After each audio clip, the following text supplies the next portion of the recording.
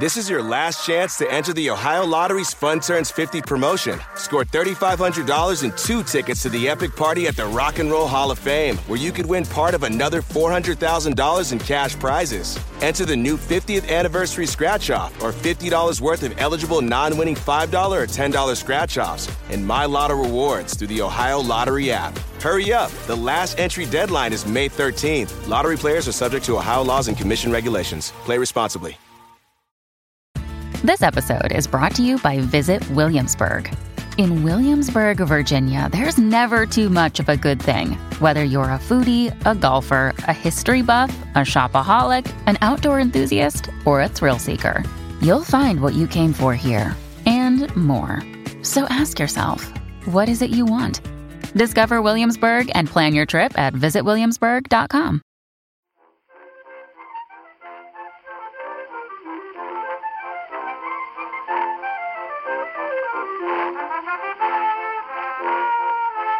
You know the gentleman whose picture you tweeted to me this morning? Oh, yes. That gentleman. Yes. He blocked me on Twitter about 6 months ago for pointing out... he blocked me for pointing out that there's no apostrophe in Dexy's Midnight Runners. And as my wife said, it's sort of what you want that person. Oh, yeah. what you want that gentleman to do, to react quite so... That's what brusque. it does. Neither in Dexy's nor indeed in Finnegan's, as you discovered to your cost, Matt. Yeah. Thanks. No apostrophe in Howard's End, Dexy's Midnight Runners or Finnegan's Wake. Does that mean they're not belonging to those particular people? Correct. They're just names. They are separate clauses. There's that thing in Stephen Pinker book about the Toronto Maple Leafs. It's a brilliant explanation of why they're not called the Toronto Maple Leaves. Because they're named after the maple leaf, so they're the Toronto Maple Leafs. And the possessive is the Toronto Maple Leafs apostrophe, and so on and so forth. That's not just because they were named by a bunch of French people who didn't care. It's because they're a football team and they can't read. It's actually spelled M-A-L-P. There's now no apostrophe in Waterstones either, which still causes me deep pain every time I see that. There's a lot of fuss about that on the internet. But, well, I know it's annoying to be fussed, but it is actually, his name is Tim Waterstone. It's a decisive break with the past. Particularly ditching an apostrophe. As though that's going to make any difference. What's W.H. Smith's? Where's the apostrophe in there? Is there one? Oh, yeah, I think there is. Where's the apostrophe in Earl's Court and Baron's Court? Yeah, no, we're going to come on, gents. On the district line, surely. Yeah. One has an apostrophe and the other doesn't, but I can't remember which is which now. W. Smith is called W.H. Smith now. People call it W.H. Smith as one word. I've seen people say, I went into W.H. Smith. And that is what it is. Do you think, and that's so what it's not always even has been, W.H. Smith and Son Limited. do you think Boots will eventually become Boot Boot. in a similar way? So they were quite smart. They thought, I don't want to be called Boot. Boot sounds really good. J. Sainsbury. Then you get things like Tesco's, which isn't a name. Like a person. Yeah, Tesco's. Alan Tesco. Nicky Tesco. Sainsbury's has got an apostrophe. Well, they used to, anyway. I think that's enough, crackling. Really. On fire today, absolutely on fire. If you just joined us. Welcome to an hour on the apostrophe. Don't. With my friends, John The Mitchell. Pedants Revolt, yes. Hello, and welcome to another episode of Backlisted, a podcast sponsored by Unbound, the website where readers and writers come together to make great books. We're actually sitting in the library of Unbound recording this, and I'm John Mitchinson, publisher of Unbound, and...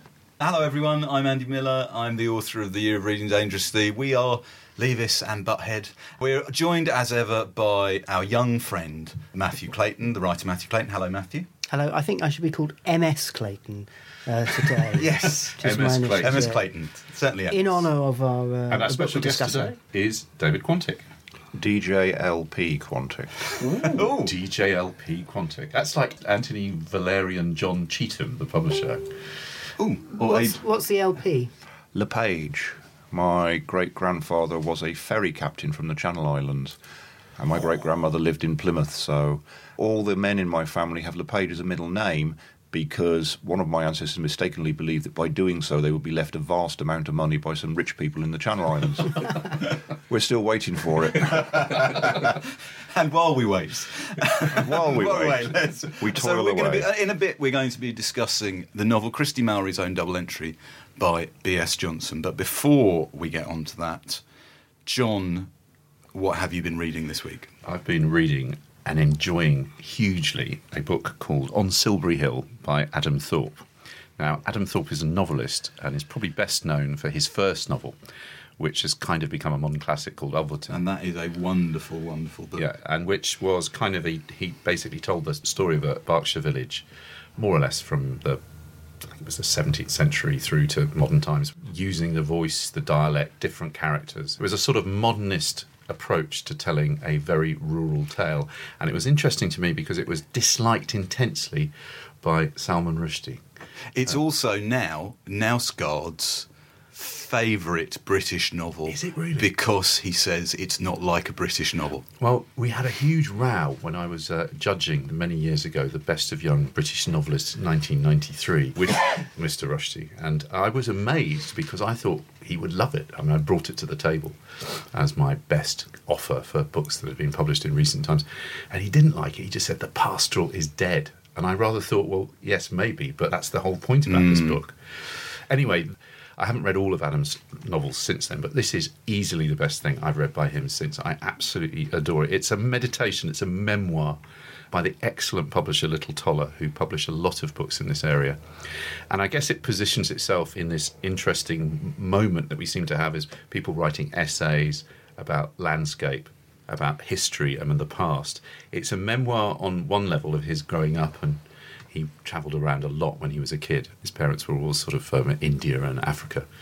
But he went to school at Marlborough, and he also grew up in the suburbs. And it's his relationship with a landscape, and particularly with this one extraordinary, possibly the most extraordinary prehistoric monument anywhere, Silbury Hill, which is a man-made hill built with antler pyxes and bits of chalk hewn out of the ground and made into it's several 100 feet high.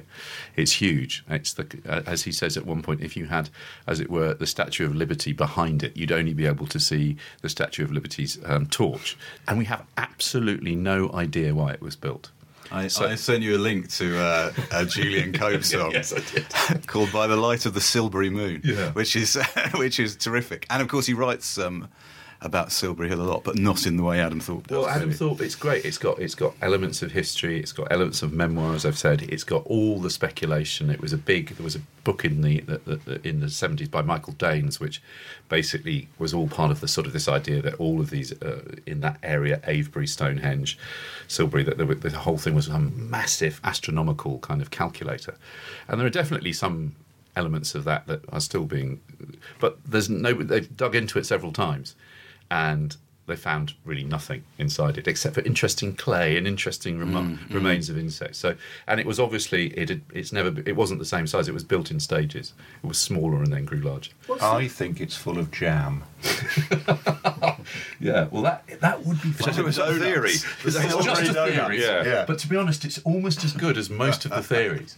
But I guess that's the thing. It's if you're interested in any kind of meditation on the past and what the past is. I mean, Adam Thorpe, he writes beautifully. Adam Thorpe's not just a novelist, we should say as well. Yeah. He's a poet, and he's written plays, and he's translated Madame Bovary, and he wrote a whole play in Berkshire dialect once as well, which for which some cred must be given. When Ulverton came out, it's when I was working at Waterstones in Earl's Court. Don't look for it. It's not there anymore. It's been razed to the ground. And we did an event with Adam Thorpe. He was ever so nice. And in order to ensure... Because clearly nobody really knew who he was when that novel came out. No, it came really pretty much out of left field for most people. To ensure that some people came, Hilary Mantel, very generously and off her own bat, had said to him, if you are doing any events in London, let me know and I'll come and introduce you and interview you. So we did this event with Hilary Mantel and Adam Thorpe. She loves that novel. I think she said that's her favourite novel of the last 30 years or something as well. Then she published A Place of Greater Safety and Flood. I think those were the only two books that she published. But it was still a big deal for her to come and very generously front up for him. So Well, as I say, the mystery of the hill itself is unsolved, but he writes so beautifully around it. Just give you a little tiny bit of the... which he says, perhaps nothing as spectacular and lovely has ever been created since on our islands. No work of art or architecture or technological achievement. And what we now have is a mere husk. Which is a bit sad, but no, I couldn't recommend it highly enough. On Silbury Hill, Adam Thorpe by the excellent Little Toller Press. Andy. Thanks. What have you been reading? Yeah, when we talk about the books I've been reading, I normally talk about an older book, but I wanted to talk this week about a book that was only published last week, but just is the most... This is coming to you in January 2015, just so if you're listening to this in 2050.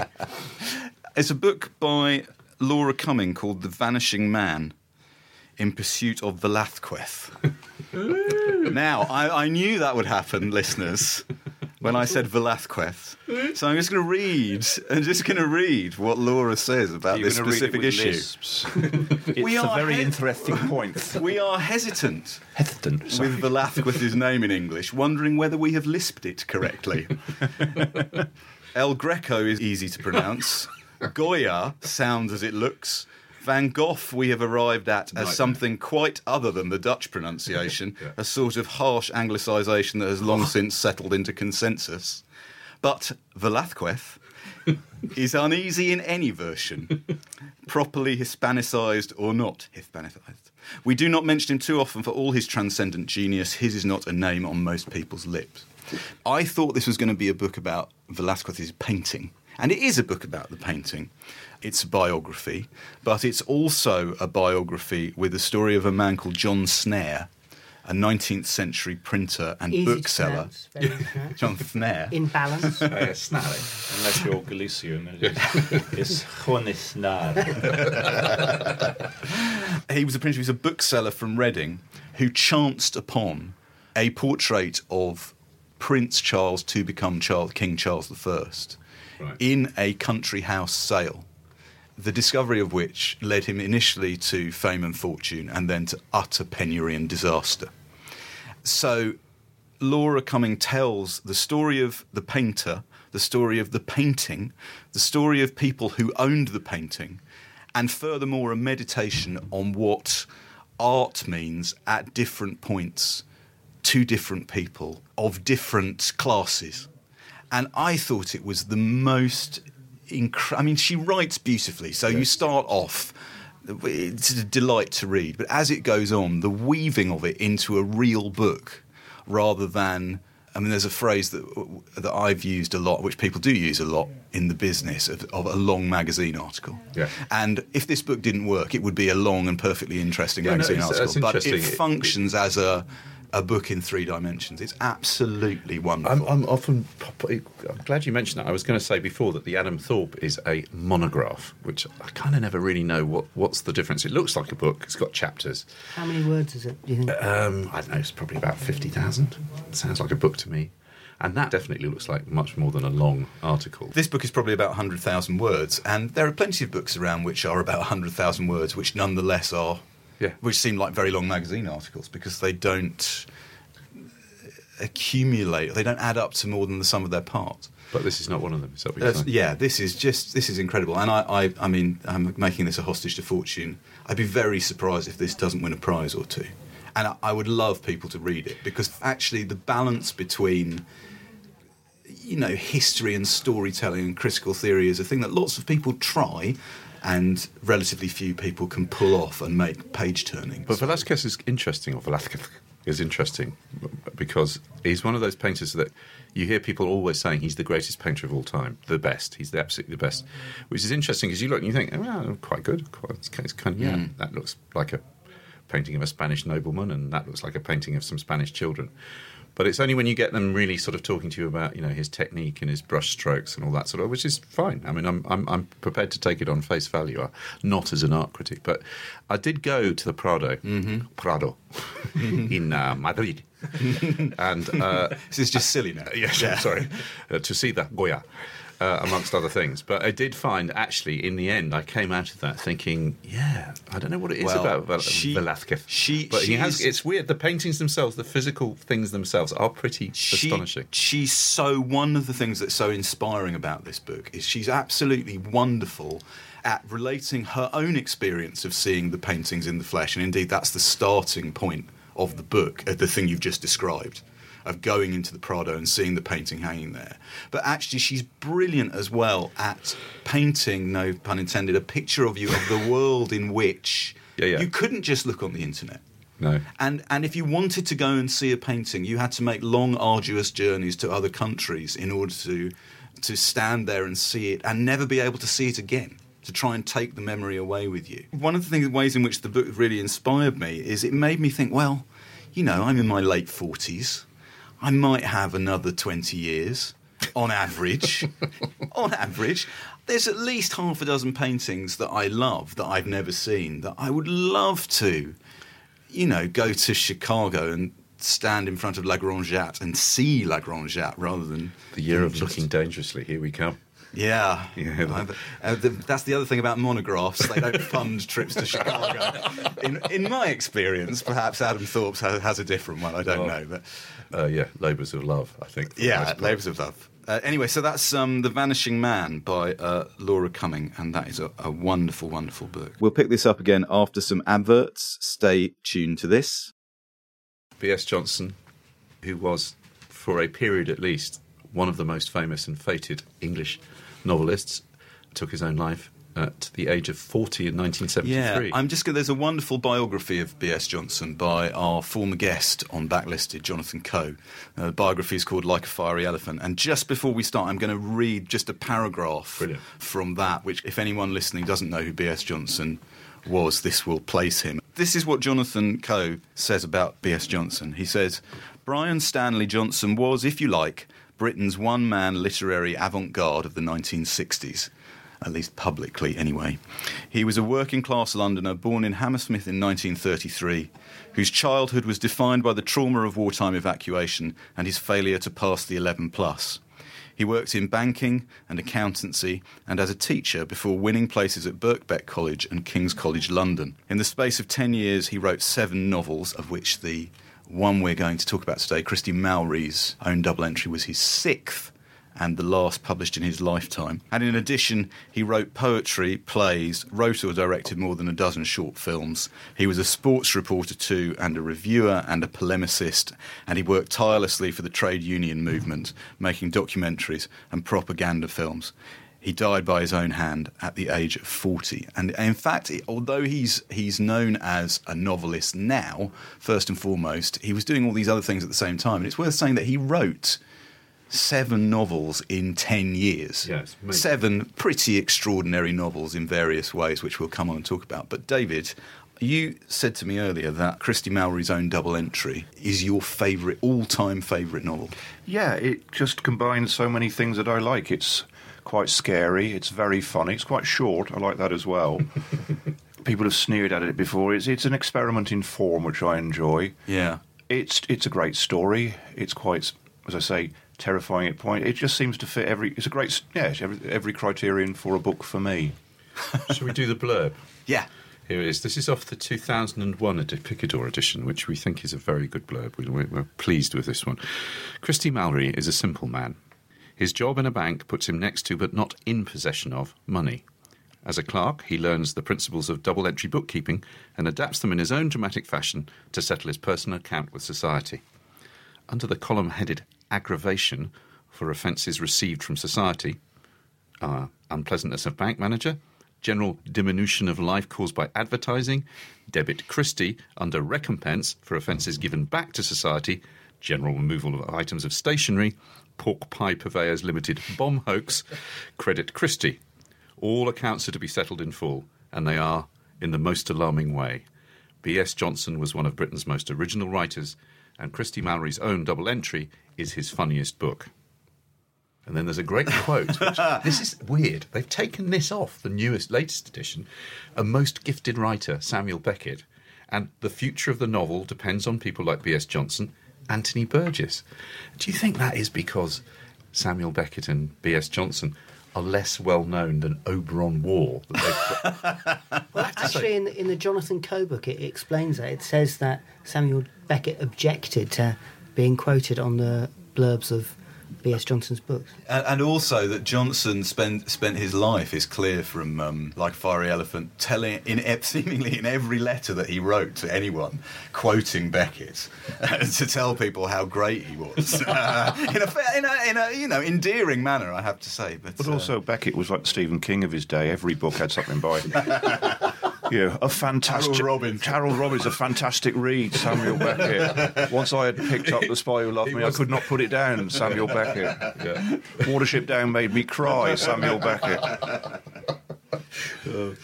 If anyone is listening to this can settle a small bet, I'm willing to wager that excellent blurb was written by Peter Strauss. Yeah, well, it's good.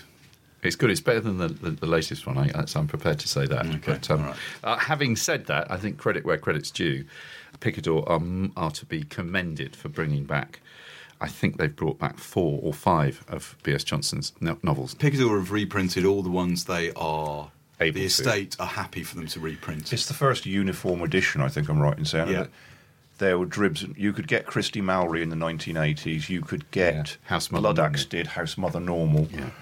And it was really. I mean, living now in a world where you can actually get almost everything by B.S. Johnson in any major bookstore or online, it's just a dream to me. When did you first read Christie Malry's? It was I think it was 1976. It was in the local library.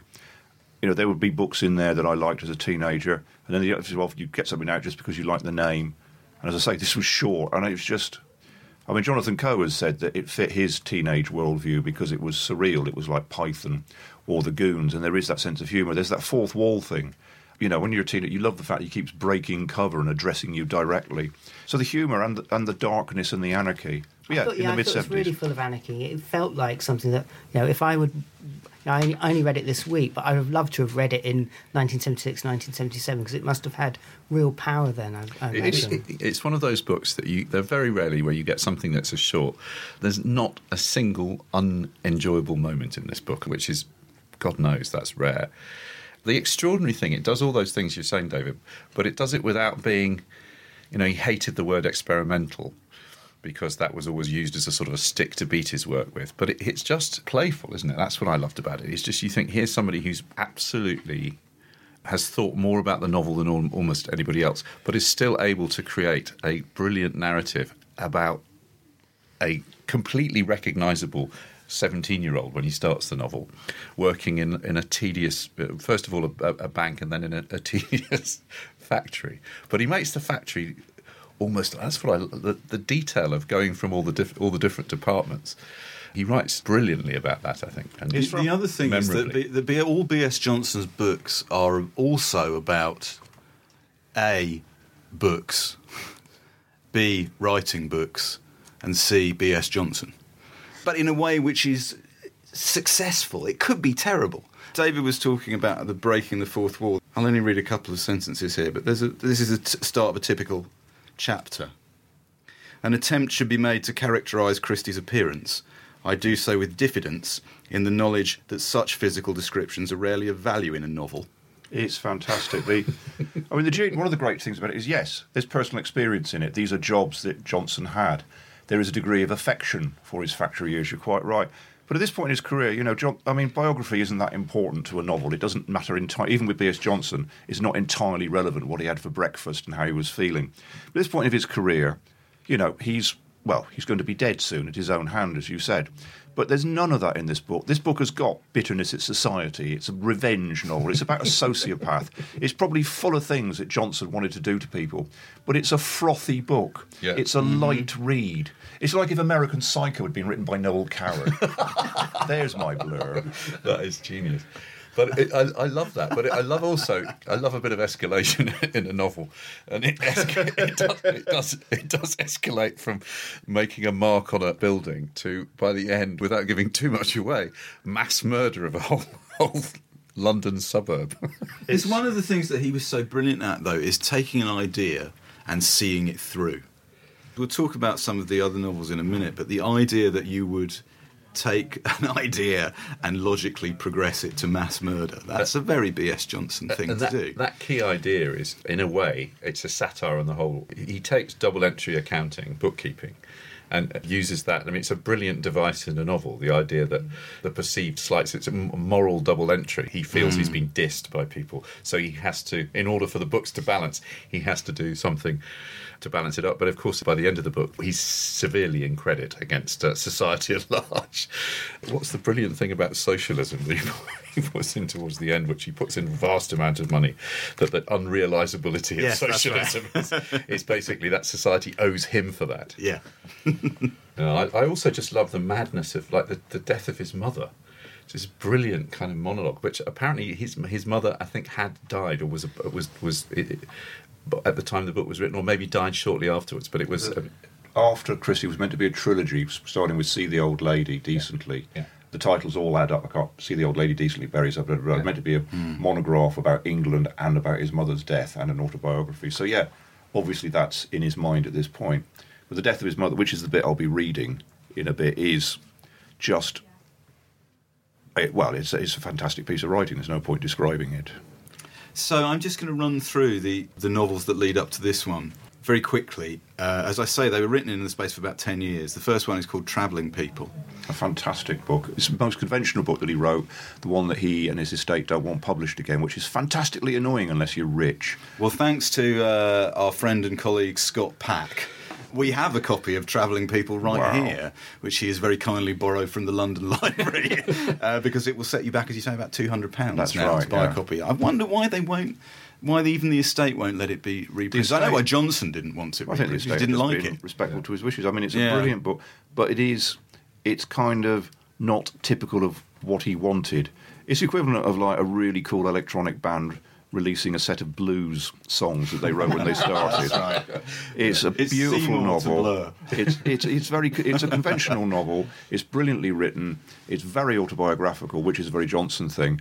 But I think from his point of view, anybody could have. He probably thought it was too easy. Well, also, it has different chapters written in different voices. It has all black pages, but as he said, these weren't innovations. They were things that had been done by, for instance, Lawrence Sterne in Tristram Shandy. Yeah. So he hasn't quite got to grips with the sort of novel he wants to write yet. And yet it's a brilliant. The frustrating thing is, if it was a crap book, you'd be like, "Oh, fair enough." Yeah. But it's it's one of his best books. So that's written in 60. That's published in 63. That wins a prize. He then immediately writes another book published in 64 called Albert Angelo, which is a comedy based on his experience of being a teacher. And is that the one that has got the cutout? That is the one that has that is the hilariously, somebody was spoiling the plot of Christie Malry on the internet this morning, and I was saying, he said, "I've just read Albert Angelo," and I'm like, spoilers, because it is a book with a famous spoiler. Yeah, it cuts through to a quote from a play. And you, whilst reading the whole book, because it's a brilliant way, you're aware of the event. Now, if it was a film, you would have it on a little window in the corner of the screen, this event replaying. So it has the whole cut in the page, but it also has the very famous, the first infamous and brilliant B.S. Johnson ism is in this book, which is the phrase, "I'll call this lying." Johnson believed and said frequently that telling stories is telling lies. Yeah. And the novel can only progress if it incorporates, honestly, that element of acknowledging that it's fake. And this is the moment that it all starts to come apart, because essentially it's like a painter saying that paint is lies. Essentially what Johnson is doing. Johnson's a brilliant writer. He's really good at making things up. He's really good at telling stories and lying. But he's decided this is a bad thing. So essentially what he's saying, and this is where Trawl, the next novel, comes in, that a novel is transcription. In the end, a novel is writing, I am writing it, and it becomes circular, self-eating. So in the end, a novelist is a man who's writing, I am writing a novel. Yeah. And Trawl, which I think is the next one, is the one where he gets a job on a trawler so he can write a book about his experiences, even though he's never seen a fish in his life. Fred Warburg of Secker and Warburg said to him, "Brian, you can write these books, but I've signed you up to write novels. You're just going to deliver autobiographies." Yeah, this is true. But he follows Trawl with probably his most famous book, The Unfortunates, which is The Book in the Box. The Book in the Box. It has 27 chapters, 25 of which may be shuffled into any order you wish. It's, for what it's worth, it's my favourite of B.S. Johnson's novels. It's probably the archetypal, if we're going to always use rock comparisons, it's the Sgt. Pepper or the Ziggy Stardust of his career, to be a bit naff. It combines all the great elements of his work: autobiography, experimentation, humour, emotion, because while he was someone who believed in playing with form, and telling the truth, he believed very much in emotion. It has a lovely trick in it where, he's a sports writer, and the whole book centres around a moment where he's sent to watch a match in a town, and he suddenly realises he's been to this town before. This is the town where his friend Tony lived, Tony who became ill and died. And I believe actually pasted, just having a quick check, in the book, right at the end, is the actual match report by B.S. Johnson, which is fantastic. Someone should do a collection of B.S. Johnson's football reviews. They will. And then fast. Gordon hit a fierce shot, the ball struck Mull's outstretched foot and went over Edson into the goal. The Unfortunates is fantastic. The thing that David was saying there as well about how it's a really moving book, and there's a really interesting, slightly sniffy overview of Johnson's career by Frank Kermode. And Frank Kermode says of The Unfortunates, Johnson was such a good writer that his novels survived his quixotic attempts to ruin them for the reader. The heart in what is quite an intellectual exercise in The Unfortunates, and the evocation of a friendship in it, to me, it's integrated brilliantly with the form in which it they're not separate. That's sort of what impressed me. I'm just going to read a little bit just to show, because it's most experimentation has that terrible sort of smells a bit of the lamp. It looks for I'm being experimental because I want to say I'm being experimental. But with Johnson, it's almost he's telling a story in an experimental way that somehow you're still reading in an enjoyable way as a reader. You don't feel... just this little bit where he goes to see the Shrike, his girlfriend, who's a brilliant character. They go to see the Shrike's old mum, and... the old mum says this, she lives in Islington. Oh, it was worth it all those years of sacrifice just to get my daughter placed in a respectable novel like this, It's my crowning achievement. And with only one leg, too. The Shrike's old mum suddenly took off an artificial limb which had hitherto been unapparent to Christie and waved it triumphantly. Stick of bombs it was, went on the Shrike's old mum. The first got St Mary's Church in Upper Street, the second got that brothel on the corner of Dagmar Terrace, and the third got me and my old man. The church, sex and marriage, observed Christie, laughing. That's too neat. That's how it happened, said the Shrike's old mum. You can't muck about with how it happened, can you? I'll have a word with you later about your obsession with knocking religion, said the Shrike to Christie, quietly and without venom. And now we must go, old mum. Sunday's the only day we have for a really long cheerio. Ring if you want us for anything. See you Tuesday night as usual. And who said we were married anyway? Shouted the Shrike's old mum after them, slowly lifting the leg to wave them goodbye. That is a mad, vertigo-inducing paragraph, but it completely works. The thing is, so Christie Malry and the book that precedes it, the last two novels published in his lifetime, they're both comedies. House Mother Normal, Christie Malry's own double entry, they're both comedies. They're both ideas that he had at the time that he was writing Travelling People, back in 1963. And his own argument was always that the emotional need and autobiographical need to write Albert Angelo, Trawl and the Unfortunates got in the way of him, not writing those comic novels earlier. And in the case of both House Mother Normal and Christie Malry, you can see it's almost like Johnson has set himself a puzzle. Can I create this ornate little box of a thing and make it play as a novel? Don't you think with House Mother Normal as well? House Mother Normal is amazing because it's far better than it needs to be. In that, essentially, it's the classic thing. It tells a story of, let's say, 8 characters from different points of view. The same evening, the same actions, all seen from different POVs, of various elderly people in different states of physical and mental decline. That's fine. It's all fine. But page by page, it's exact moment to moment. Page 2 of one character's narrative is the same as page 2 of another character's narrative, and so on. He doesn't have to do that, but it's so precise. You could overlay the pages. Yeah. If you could read through paper, he overlays the pages, and it all matches second by second.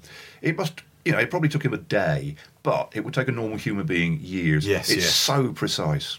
I mean, the thing is as well, these books aren't available currently electronically. which is a shame, because it would be nice if they were available in ebook form, but also like The Unfortunates and House Mother Normal, there's, they're like analogue versions of things that would be done digitally Brian now. Eno had written them. I mean, basically, It's so true, though. Yeah. Since the invention of computer art, there's an awful lot of music and paintings online which do exactly what The Unfortunates does, which enable you to shuffle them round, view or listen to them in random or semi-random order, create works of art. And this is what Johnson was doing with paper. I mean, if I was staging plays, and thank God I'm not, they should just do it in live. Just go straight away, do it in a room, in a room like the one, which is basically a lot of people sat round an event in an old people's home. They should get the actors to learn it and just do it live, simultaneously, The House Mother Normal. Yeah. So you can wander from person to person. Yeah. a bit like Rogue, Or the Jim just do it, Cartwright. do it as a radio thing. Just use stereo mixing and mix in and out. There was a radio play adaptation of Christie Malry's own double entry when it was published. I think I've heard it. Yeah. Have you heard it? Yeah, I'd love to hear Who read it? He did. He did. Johnson and, read it with a couple of voices. That's Timothy, right. and there's a thing with Timothy West, which is I think Down the Red Road, which is about essentially it's Mr. Creosote ahead of his time. It's a man eating and his stomach rebelling. So we talked a lot about the experimental nature of what he did. I'd just love to read this very short thing from the introduction of a collection of his non-fiction called Aren't You Rather Young to Be Writing Your Memoirs, in which he tries to just say why he writes. And I was thinking about this, and I was thinking this is why anybody writes, really. I'll just read it. I think I write because I have something to say that I fail to say satisfactorily in conversation in person.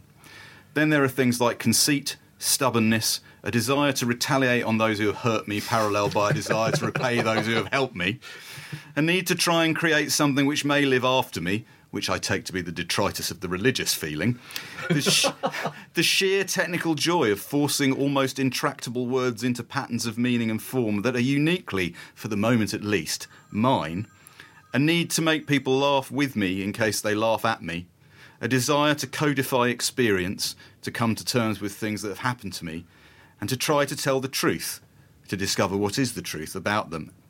And I write especially to exorcise, to remove from myself, from my mind, the burden having to bear some pain, the hurt of some experience, in order that it may be over there in a book and not here in my mind. I mean, that's brilliant, really. Yeah. As you say, what else really is there to say? But Unfortunately, we have Matthew. Well, Is there a link? This episode, I've got a genuinely tenuous literary link.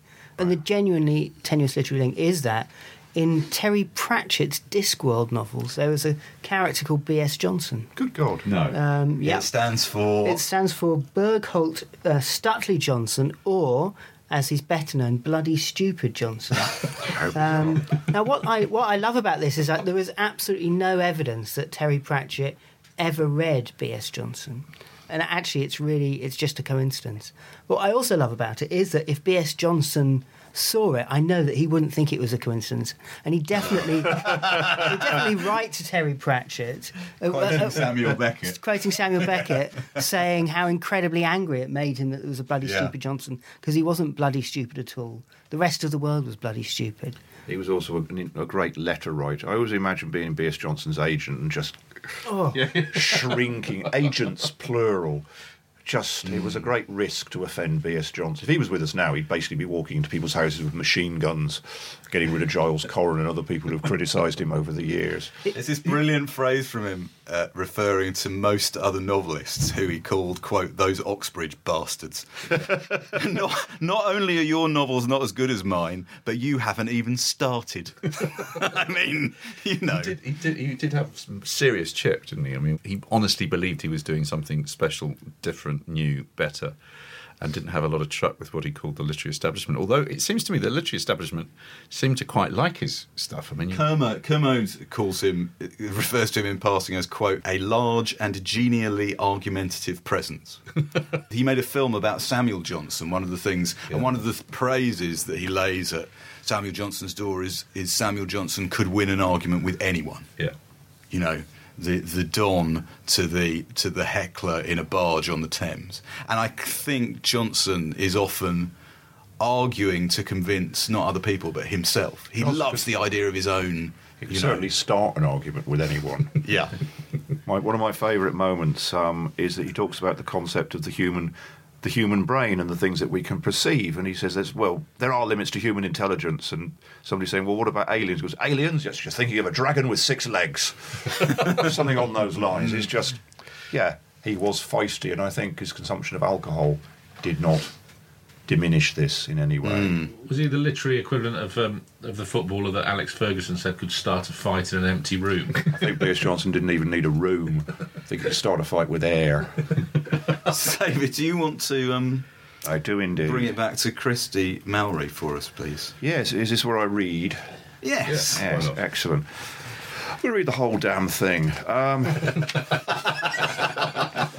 This is Chapter 3. It is a Shandy-esque moment. Chapter 3, Ave atque vale, to Christie's mother. I won't explain anything at this point. Christie lived with his mother at this point near Hammersmith Bridge in the stump of Mall Road left after the flyover and associated highway improvements. When he arrived home on this day, time now being more or less continuous, his mother rose and welcomed him. Then she delivered herself of a statement, thus: "My son, I have, for the purposes of this novel, been your mother for the past 18 years and 5 months to the day, if I assume your conception to have taken place after midnight. Now that you have had your great idea and are set upon your life's work, there is nothing further for me to do." Christie's mother paused, then continued, "I do not complain. I have every reason to be satisfied with what I have done. I have cared for you without cosseting, cooked sensibly for you, without running risks from whatever disease was fashionably connected with food at each of several times. Those parts of my body under taboos ruling over the last quarter of a century have not been exposed to you since at least the age of 3. I have, husbandless, brought you up not to miss a father, without damaging what they would call your normality. I flatter myself that you are yourself, that you are both more and less than what I have made you, if that means anything. Nor have I let your character be moulded by such other men as I have allowed, for I am not a wooden block, to cross my path and enter in at the shrine of my womanhood. The rather fanciful conceit is used to spare your blushes, Christie, for sons in general have to be over 30 before they can talk without embarrassment to their mothers about sexual matters. Or anything else, I have sometimes, in moments of cynicism, thought. Again, the charming old lady paused, reflected, and went on. I even allowed you to keep a pet, a cat, in order to encourage some kind of loving in you, despite the fact that Austin inevitably meant more work for me in skinning and braising the mice and other small creatures he regularly brought in. Fortunately for you, Austin passed it over 4 months before the occasion of this statement I am at present making, so you are thus spared, Christie, the expense of having him put to sleep at the veterinary surgery. But how I laughed when you first lisped, "I do love pussy." Not I think I'll leave it there. Not above. Now, one of the things about Christie Malry's own double entry, David, that I wanted to ask you, if you have a theory as to why Johnson does this. At various points in the novel, he uses gratuitously long and obscure words. Like, I've got a list of them here. Oh, yeah. Helmnuthoid, retropotent, campaniform, sufflamination, ungraith, brachiuriate, plus at least one, exeleutherosomize, which he seems to have made up, and when you Google it, comes up as used by B.S. Johnson in Christie Malry's own double entry. Why does he do that? I think he doesn't do it for the will-self reason of thinking of a word to show, look, I know a word. Yeah. That's kind of a verbal tick. That's his catchphrase, like, "Can you hear me, mother?" I think in the case of B.S. Johnson, what he's doing is, A, he's having fun, B, he knows that the literate reader will look it up. And so what he's doing, to be pretentious, is he's taking you out of the book. He's saying, agree, you know that you're going to stop reading, you're going to go find a dictionary. Familiarising, isn't he? He's Yeah. just kind of doing that little... Are you paying attention? What? And in fact, he does it with one word. Instead of... he does it in so many different ways. He does all the Brechtian thing, the 18th century figure, in which Christie discovers. He does the thing we've just seen with his mum, saying, "I am now, talking to you directly, the reader." But doing that with one word is fantastic. I agree. It's not to trip. And the fact that there is that joke that he's made up a word, which, in the proper comedy rule of three, you have a real word, you look it up, a real word, you look it up, and then there's a word which doesn't exist. Yeah. So you're like, oh, B.S. Johnson, I hate you. I love how I agree with you. There's that kind of shaking you out of the novel by the single word, and a kind of Brechtian thing. He even does the Brechtian thing in this novel by quoting Brecht. It's a way of breaking you out and reminding you this is a novel. That's the classic, I do know what Referendum's effect is, mate. Headlam paused to provide a paragraph break for resting the reader's eyes in what might otherwise been a daunting mass of type. That's exactly. Just casually thrown in. It's exactly why I love that book, because to me it's exactly like The Goon Show. It's like, it's like an old radio when people go, so what are we going to do now? I don't know, let's look at the script. Yeah. Definitely, that it's the Bugs Bunny thing of running off the film. It's at one end, it's pointing back to like Beckett's stories, and I always think of that. God help us all, it's an easy death. It is not. After that brilliant piece you're reading, it just ends with Christie's mother died. No further elaboration needed. Yeah. So, but then it's also definitely looking forward to sort of Python type humour. I mean, I think the humour of it is the thing that I think people like ourselves probably respond to in the first instance. I read Albert Angelo actually quite recently. I just thought it was really funny. I mean, it was obviously all these other things as well. It's a brilliant experimental novel. It is a depiction of life as a teacher in the early to mid-1960s. Also, it's got a lot of very good jokes in it. And he doesn't pull his punches on the jokes. I mean, David, you write comedy, you know this. I think the uniqueness of Johnson, outside the experimental or whatever we want to call it thing, is this brilliant combination of being very funny and very bleak. That this is, House Mother Normal is something that could possibly be filmed now, but very unlikely. Christie Malry, if done properly, is a very, very sad book. The last page is just, it's a flipping whited sepulchre. It's just a skull on a hill, is what it is. And is that brilliant bleakness. But say this book skips along. It's like a lamb that turns out to be dead. And there was a film made about 15 years ago of Christie Malry's own double entry. A film, it's divided opinion, because it's quite, I hate to use the phrase, but parts of it are excellent. I really like the soundtrack, I really like the performances. Yeah. The very short version is that there are scenes which are set for reasons that I don't understand, except possibly funding, in Renaissance Italy. That's correct. These scenes do not, for me, they're very lavish. These scenes do not, for me, work. How do they squeeze that in? Vaguely to do with the inventor of double-entry bookkeeping, who was a Renaissance Italian. Yeah. They don't, in my opinion, don't add anything. The scenes in modern London, he actually has done, Paul Tickell, try not to sound patronising because it's a good job of work. He's made a 90s version of Christie Malry. The factory scenes are great. Neil Stoop's great. The lead's great. It's really well done. It's a nice, but it could have been done as a good naturalistic film. If I'd done it, it would be great. I think the problem with the film is, for reasons that are perfectly understandable, they're trying to take from the book. I mean, in theory, you could say the novel Christie Malry's own double entry is a novel about terrorism. Yeah. And they try and make a film that is that novel. But, of course, it isn't really a novel about terrorism. It's a novel about novels and ideas and B.S. Johnson and comedy and all those other things. It's very hard to make that play. Terrorism, really, and there's no element in the film of saying to you, this is a film. So there's no kind of Johnsonian postmodern element in it at all. When I read Christie Malry, only afterwards you think, oh, hang on, he's just performed an appalling act. You're kind of shocked, but you're just like, okay, he's done that. Yeah. Because it kind of fits his argument. You're inside his... That's the difference, is you're inside his head. And then you're sometimes If you film Christie Malry as a book about terrorism, it should be from the POV of a terrorist, who's also a nutter. He's not a political terrorist. See, in the end, Christie Malry's a sociopath. He represents the side of B.S. Johnson, which is basically, I'd like all the critics and the other authors dead. And the double entry book, I love. It's also, a genius. He's not above really crap.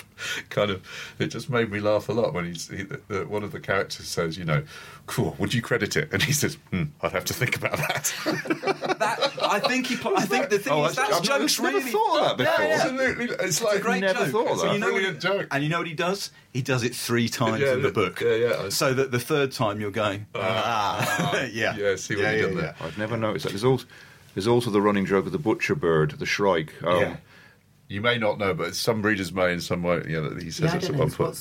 When it was being translated into Dutch, I was part of a B.S. Johnson internet group, And the Dutch translator wrote to him and said, "Can anyone explain why Christie's girlfriend is called the Shrike?" The answer is because she works in a... I might as well spoil it for the world. She works in a butcher's shop. Yeah. She is a bird in Cockney rhyming slang, and a butcher bird is the shrike. The shrike is an animal that I believe lets its prey, hangs up its prey. Yeah, it impales them on a spike. Basically, the butcher bird, they hang there, and so you can eat them later, and they often aren't dead by the time they eat them. So it's. But if you don't, it took me a long time to find this out. It's a very involved joke. It has nothing to do with the Shrike's character, which has to be said is minimally written. And when you think a penchant for Shaving foam. Shaving foam. That's another reason I enjoyed the book when I was 16. Yeah. I'd never heard of this practice. It's funny, it's the first time I was introduced to it as well. It's always got this great scene where you get to shave every hair off a bird's body. And the best thing is, it's relevant to the story. Yeah. It's a perfect narrative device. Yeah. For it is shaving foam that hastens the untimeliness of it all. Who would have thought? David, was Christie Malry, when you came to write your own fiction, I'd have to say, having not finished The Mule that long ago... No one has. Oh, I see. Yeah. Whether he was... He's one of those voices in your head when you're writing. I think he's too good to be... I think there's a dryness of tone that he has that nobody else has. But I think it's just a kind of mulch of comedy, just confirmed aspects of comedy. If I could write anything like B.S. Johnson, I'd be a very happy man. I think that sense of humour is inside me because of reading that at such an early age. Have you got any more tenuous links, Matthew? Yes, I have. So I've got a tenuous link for us to go out on. And there are two, actually. I've got one I thought this week I'd try and get a tenuous link to John and to Andy. And I found one, actually. It was relatively easy to find one for both of you. Relatively easy, I like that. Go on. So, John, I'm going to tell you what yours is, because I think you probably know a little bit about it already, which is that 2 weeks before he died, B.S. Johnson went for a drink in the Falkland Arms, which is your local pub. It is my local pub, yeah. And what do you think he was doing there? He was staying with a mutual friend of ours, a guy called Peter Buckman, who was in... Takes the other book off the desk. Peter was a publisher, but also a writer. He'd written one novel called Playground, but he was a great friend of B.S. Johnson's, and he lives in Little Chew, which is the next village to Great Chew, which is where I live and where the Falkland Arms is. And when Jonathan Coe was writing his biography, Like a Fiery Elephant, he came and stayed in the pub as well, because he was interviewing Peter about B.S. Johnson. So, yeah, that's my link. So for Andy, Matt, have you got a little bit of a prompt here that we can give him to start this off? So do you recognise this, Andy? Or maybe open it. It's the Kinks. It is the Kinks. It's Victoria by the Kinks. Well, it's a version of Victoria by the Kinks. Is it right? Yeah. The Falls, Victoria. Yeah. Okay, so this is the Falls version of Victoria.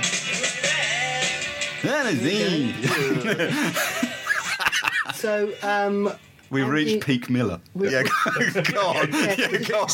And the Fall. This is Peak Miller, basically. Go on. What is the connection between the writer Andy Miller, the Kinks, and B.S. Johnson, bearing in mind that you've written a book about the Kinks? So actually, there should be... Sunny Afternoon. It'd be quite easy. I wrote a book about the Village Green Preservation Society LP.